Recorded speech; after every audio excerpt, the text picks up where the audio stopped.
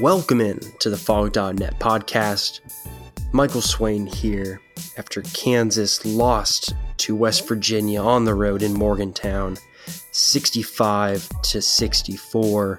To give you a little quick overview of what we're going to do today, I'm going to start off and just talk a little bit about the game, and then we're going to go in and deep dive into the final 3 minutes, because I really do want to kind of look at that and where it went wrong for KU and where some things maybe went right for West Virginia, if you could say that.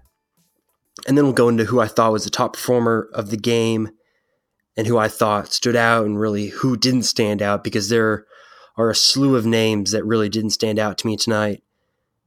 And then we're going to look at the Big 12 as a whole as KU goes on to face Iowa State on Monday. So starting off, it was a really ugly first half. It was one of those first halves that really you wish you didn't necessarily have to watch. At halftime, it was 23-23. KU was 0 of 6 from 3 in the first half and only had one assist. Only one assist. I thought that was ridiculous. Only one assist. I mean, yes, you score 23 points, but to only have one assisted basket, I thought was crazy. Devon Dotson did not have a good first half, and he really didn't have a good game as a whole, but right now we're just focusing on the first half. He had 4 turnovers and really looked sped up. West Virginia didn't necessarily press as hard and as tough as they have in years past, and Dotson really did give away possessions on multiple occasions, and I thought that for the most part they were avoidable. I thought also in the first half, this is something that I've talked about in the past with Ochai Agbaji. I had said after he had made his debut that I'd be really interested to see how he played at West Virginia, just because that is a really hostile environment. They do press a little bit, but as I said, they didn't press as hard because they don't have, Sagaba Konate at the back and Javon Carter up front pressing. But Ochai only played 4 minutes in the game, and he had 3 turnovers, but did get 2 rebounds in that time. I think that it was pretty clear from that time, from that little short span he was in the first half, that it wasn't going to be his type of game. West Virginia really was just playing too physical. And also a fun note for Ochai, I guess not fun because it didn't end well, but those were his first 3 turnovers as a Jayhawk. In the previous 3 games that he played in, he didn't turn the ball over once. So looking at the second half then, really for the most part, KU, I wouldn't say controlled, but KU had a lead for the majority of the second half. And now kind of moving into the final 3 minutes, because this is where things really did go awry for KU. So starting off at the 3-minute mark, KU was up 62-58. West Virginia had an offensive foul to give KU possession to possibly keep it at a 2-possession game and even make it a really hard 2-possession game where you have to make 2 threes to get back in it. Ahmad was trying to post up Marcus Garrett, and in doing so, fouled Garrett. He kind of tried to do a swim move, but kind of elbowed him in the face. It was a clear offensive foul. So then on the other end, you get a little Dedrick Lawson, Marcus Garrett pick and roll at the top of the key. And Garrett did a really good job of getting downhill. He cut across from left to right and was able to get to the rim and finished. That's something that Marcus Garrett has done really well this year, is finishing at the rim. I think that that's a part of his game that maybe we didn't get to see as much last year, but now that he's getting the ball a lot more, we've really seen just how really good of a finisher he is and how strong and fast he is in his ability really just to get to the rim whenever he wants. So that bucket made it 64-58 with 2 minutes and 35 seconds to go. So then West Virginia comes down, and they didn't get anything going on the offensive end, and Bob Huggins called a timeout. So then out of the timeout, Culver got the ball kind of right around the free throw line and had Dedrick Lawson on him, and then kind of looked to the left and baited LaGerald Vick LaGerald Vick was on the left wing and baited him in to kind of sinking inside the 3-point line, which left Wesley Harris open. And Culver got the ball to Harris, who then pulled up and made a 3. And this, I thought, was not an interesting decision, but just a poor decision on Lagerald Vick's part. Harris is a 37% shooter from three this season. He's 17 of 45. He had missed others leading up to that I thought were maybe a little bit tougher shots. But Vick left him just too much room. I couldn't give you a foot or a size, but it was enough room for him to rise up and shoot the ball comfortably. Vick didn't take away his airspace and didn't make it a tough shot. He really did pull up and contest it a little bit short. So that went in with about 2 minutes and 10 seconds left. So then KU goes again to the Garrett and Dedric Lawson pick and roll. This time, Garrett comes off of it and he gets the ball in the right elbow with Issa Ahmad on him and used some nice ball handling. I will give him that to get some space between him and Ahmad. But then Garrett, when he got that space, did like a step back and shot a mid-range two. Had no chance. It clanged off the back of the rim. There was 12 seconds left on the shot clock. Marcus Garrett is 5 of 21 on 2-point jumpers this year. And if you're into percentages, that's 23.8%. That's not a shot you want to be taking late in the game. And even when there's 12 seconds left on the shot clock, Dedric Lawson had some space just right to the left of him at the elbow. And he could have gotten it to Dedric Lawson and would have gotten him another post touch. It would have been a high post touch, but a post touch nonetheless down the stretch. So then coming down on the other end, West Virginia got Culver the ball again down low. And Culver did do a nice little post move to get past Dedric Lawson and lay the ball in. So then that made it a 64-63 game with 1:26 to play. So coming down the court, Bill Self called the timeout and KU called the timeout. So then coming out of that timeout, they had a little action on the left side for Quentin Grimes to come up. Dedric Lawson set a down screen for him to come up. It looked like they were trying to get Lawson a post touch, but it didn't work. Devon Dotson ended up dribbling down the shot clock, got it to Lagerald Vick, who then swung it to Marcus Garrett on the left wing, and then he drove in. And, again, Marcus Garrett is great at driving the ball, and he did his best to try and get a solid shot off, considering the shot clock was winding down. But he missed the layup. West Virginia got the rebound, but then they were lazy with the pass, and Garrett was able to just step right in the middle of it and steal the ball back. That was the second sort of steal that he had on the game that was like that. He had one in the first half when David McCormack was in, and he was able to steal the ball back in the exact same fashion, just stole the pass and got KU an extra possession. And remember, it's 64-63. So then at this point, 56 seconds left on the clock. KU didn't get anything going. So then when it hit 44 seconds left and 19 on the shot clock, KU called another timeout. So then this time, Dedric Lawson got the ball after Devon Dotson received the inbound pass. But then West Virginia overplayed Quentin Grimes and Devon Dotson. And Dedric Lawson was kind of just dribbling the ball at the top of the key and didn't have anything going because, again, West Virginia was taking the ball away from KU's best ball handlers in Grimes and Devon Dotson. So then, again, shot clock comes down. Vick gets the ball in the left wing. He tries to shoot a step-back three. He airballs it, but Marcus Garrett did an incredible job and got an offensive rebound. And this is the first time, and this is something that you would see in an NBA game with professionals that have been there and done that. But Marcus Garrett got the ball on the baseline and caught it. And as he's falling out of bounds, he throws the ball behind him, spiking it up in the air, which gave West Virginia a fast break opportunity with the shot clock off. You would like Garrett to call a timeout there. If it's the perfect situation, you'd want him to call a timeout because KU still at that point had one left. And that's something that you would have wanted was for him to maybe call that timeout. But you can't blame him. He did incredibly well to get the offensive rebound and to keep it in play and try and keep it in for his teammates. It was just an overall great play. And that is nitpicky. I will be honest, that is me nitpicking that. So then West Virginia gets the ball and they bring it down the court. And Jermaine Hales makes just a really good play on Quentin Grimes, drives to the rim and got into Grimes' body and kind of had a little like a one-handed little floater that he was able to make, which then gave West Virginia the 65-64 lead. So now this is where you get probably the most controversial ending to this.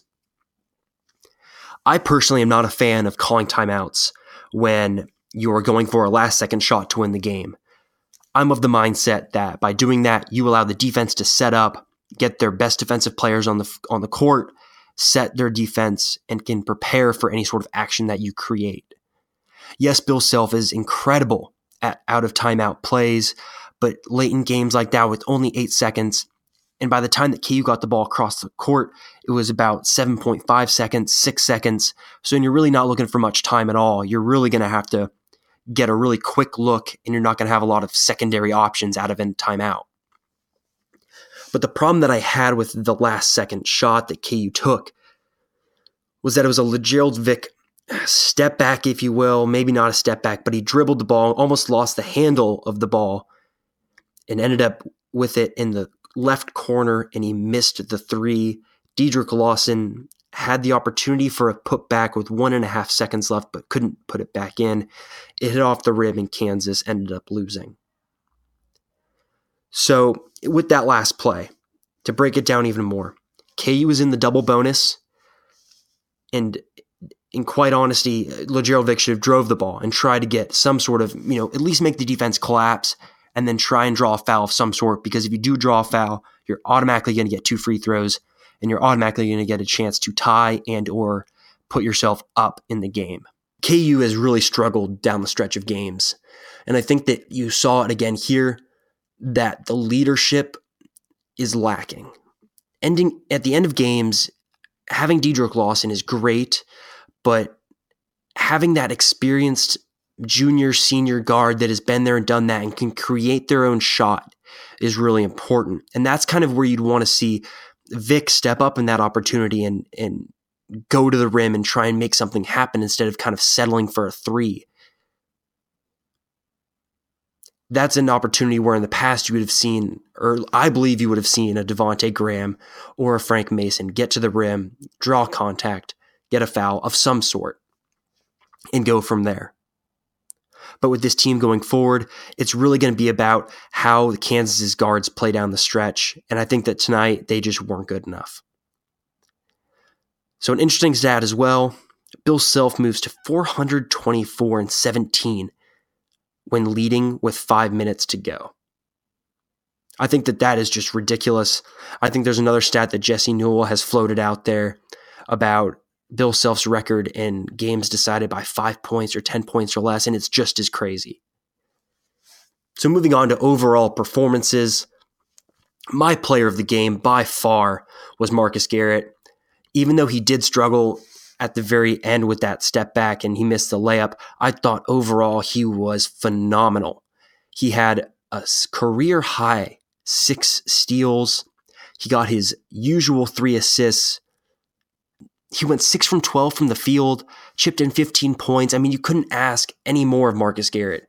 He spent so much time on Issa Ahmad, who is one of West Virginia's best offensive players, and he's so physical. And he just took that and ran with it. He was stealing post entries. He just was incredible. I can't say enough good things about how Garrett played tonight. You could nitpick, and I did nitpick about the end of game decision-making with the step back. But even then, I think overall, he played incredibly well, and I think we've seen the development of Marcus Garrett this season right in front of our eyes of just how good he's played. I would say the next, if I'm going to rank, players of the game, I guess Dedrick Lawson would be next. He played 34 minutes, went 5 of 11 from the field, 5 of 6 from the free throw line. He got his double-double again, getting 11 rebounds on 15 points. He had 3 turnovers, which out of a post player you don't necessarily want to see. He did only foul once, which is good against a really physical West Virginia front line. So if I were to give a second place player of the game, I'd give that to Dedrick Lawson. And then besides that, really nobody else stood out to me. LaGerald Vick, I spoke about him and his decision-making in that final play. He went 5 of 12 from the field, 2 of 6 from 3. He got 13 points. You just want more of him on the road. You've seen such good games from him like you saw at Baylor and then back at home against Texas. You just want more consistency, and you're just not going to get it. And I think that that's quite apparent at this point of the season. I thought Devon Dotson was poor. He got his points that you'd expect him to get, 9 points on 3 of 5 shooting, but a career high 7 turnovers. And I believe against Arizona State too, he led KU in turnovers. So I think that going forward, that is going to be something to watch for now in these away games, is if Devon Dotson is turning the ball over, it's going to be really hard for Kansas to win the game.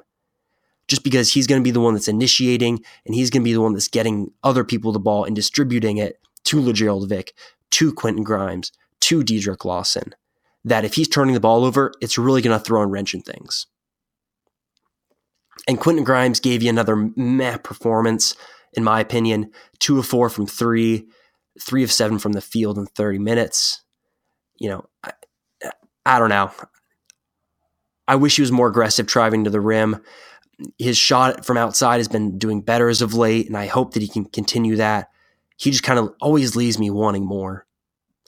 And then really just going through the bench quickly. KJ Lawson, 16 minutes. I thought this was going to be a matchup for him when you saw that this wasn't going to be the game for Ochai. KJ Lawson definitely made sense next, playing the 4 alongside Dedrick Lawson, especially with Garrett struggling with fouls as well. And for KJ Lawson, you would want him to be a positive offensive player when he's in the game. That's what he's supposed to be good at, but he still fouls so much when he's in there. In 16 minutes, he had 3 fouls, went 1 of 5 from the field, 0 of 2 from 3, got you 4 rebounds in total. Again, there's just so many players on this team, and just this performance in general that makes you want more from them. I did think David McCormick was decent in the time that he was on the floor. He got 4 rebounds. I thought that he was pretty energetic. He got 2 points. I think for him, it's what you'd expect. I think that you're going to see a couple games now where if KU bigs do struggle and foul trouble and the team that they're playing is going to be more physical, David McCormick is going to have to play those minutes, and he only got 8 tonight. And one final thought on the rotation for KU, it really does feel like Charlie Moore has kind of played himself out of the rotation entirely. He got 3 minutes today, and when he was in, got burned on the defensive end. And I think that if his shot isn't falling on the offensive end, he just doesn't give you much, because he is a liability on the defensive end. And the 3-point shot is supposed to be his thing. He was a 35% shooter at Cal. He's still shooting under 30% this season. I think it's going to be tough for him to get minutes here on out, especially if Ochai does play well and bounces back. So a quick word on the Big 12 as a whole to give some context as to when I'm recording this. I'm recording this at around 9 o'clock on Saturday night. Texas Tech lost today as well. So that means that there is a 4-way tie for first place between Kansas, Texas Tech, Iowa State, and Kansas State, all of which are 4-2. With Iowa State coming in on Monday, that is going to be one of the biggest games of the season. You really want to avoid getting swept because you can't expect Texas Tech to go and drop, at the same percentage of games that they have these past 2 games. So that's going to do it for the Phog.net podcast tonight. As always, you can stay tuned to Phog.net for all sorts of post-game coverage from the West Virginia game leading into the Baylor game, and as well as KU football coverage going forward. You can follow me on Twitter at mswain97, and you can follow Scott Chasen on Twitter at ChasenScott. And with that said, we will talk to you Monday night after the Iowa State game.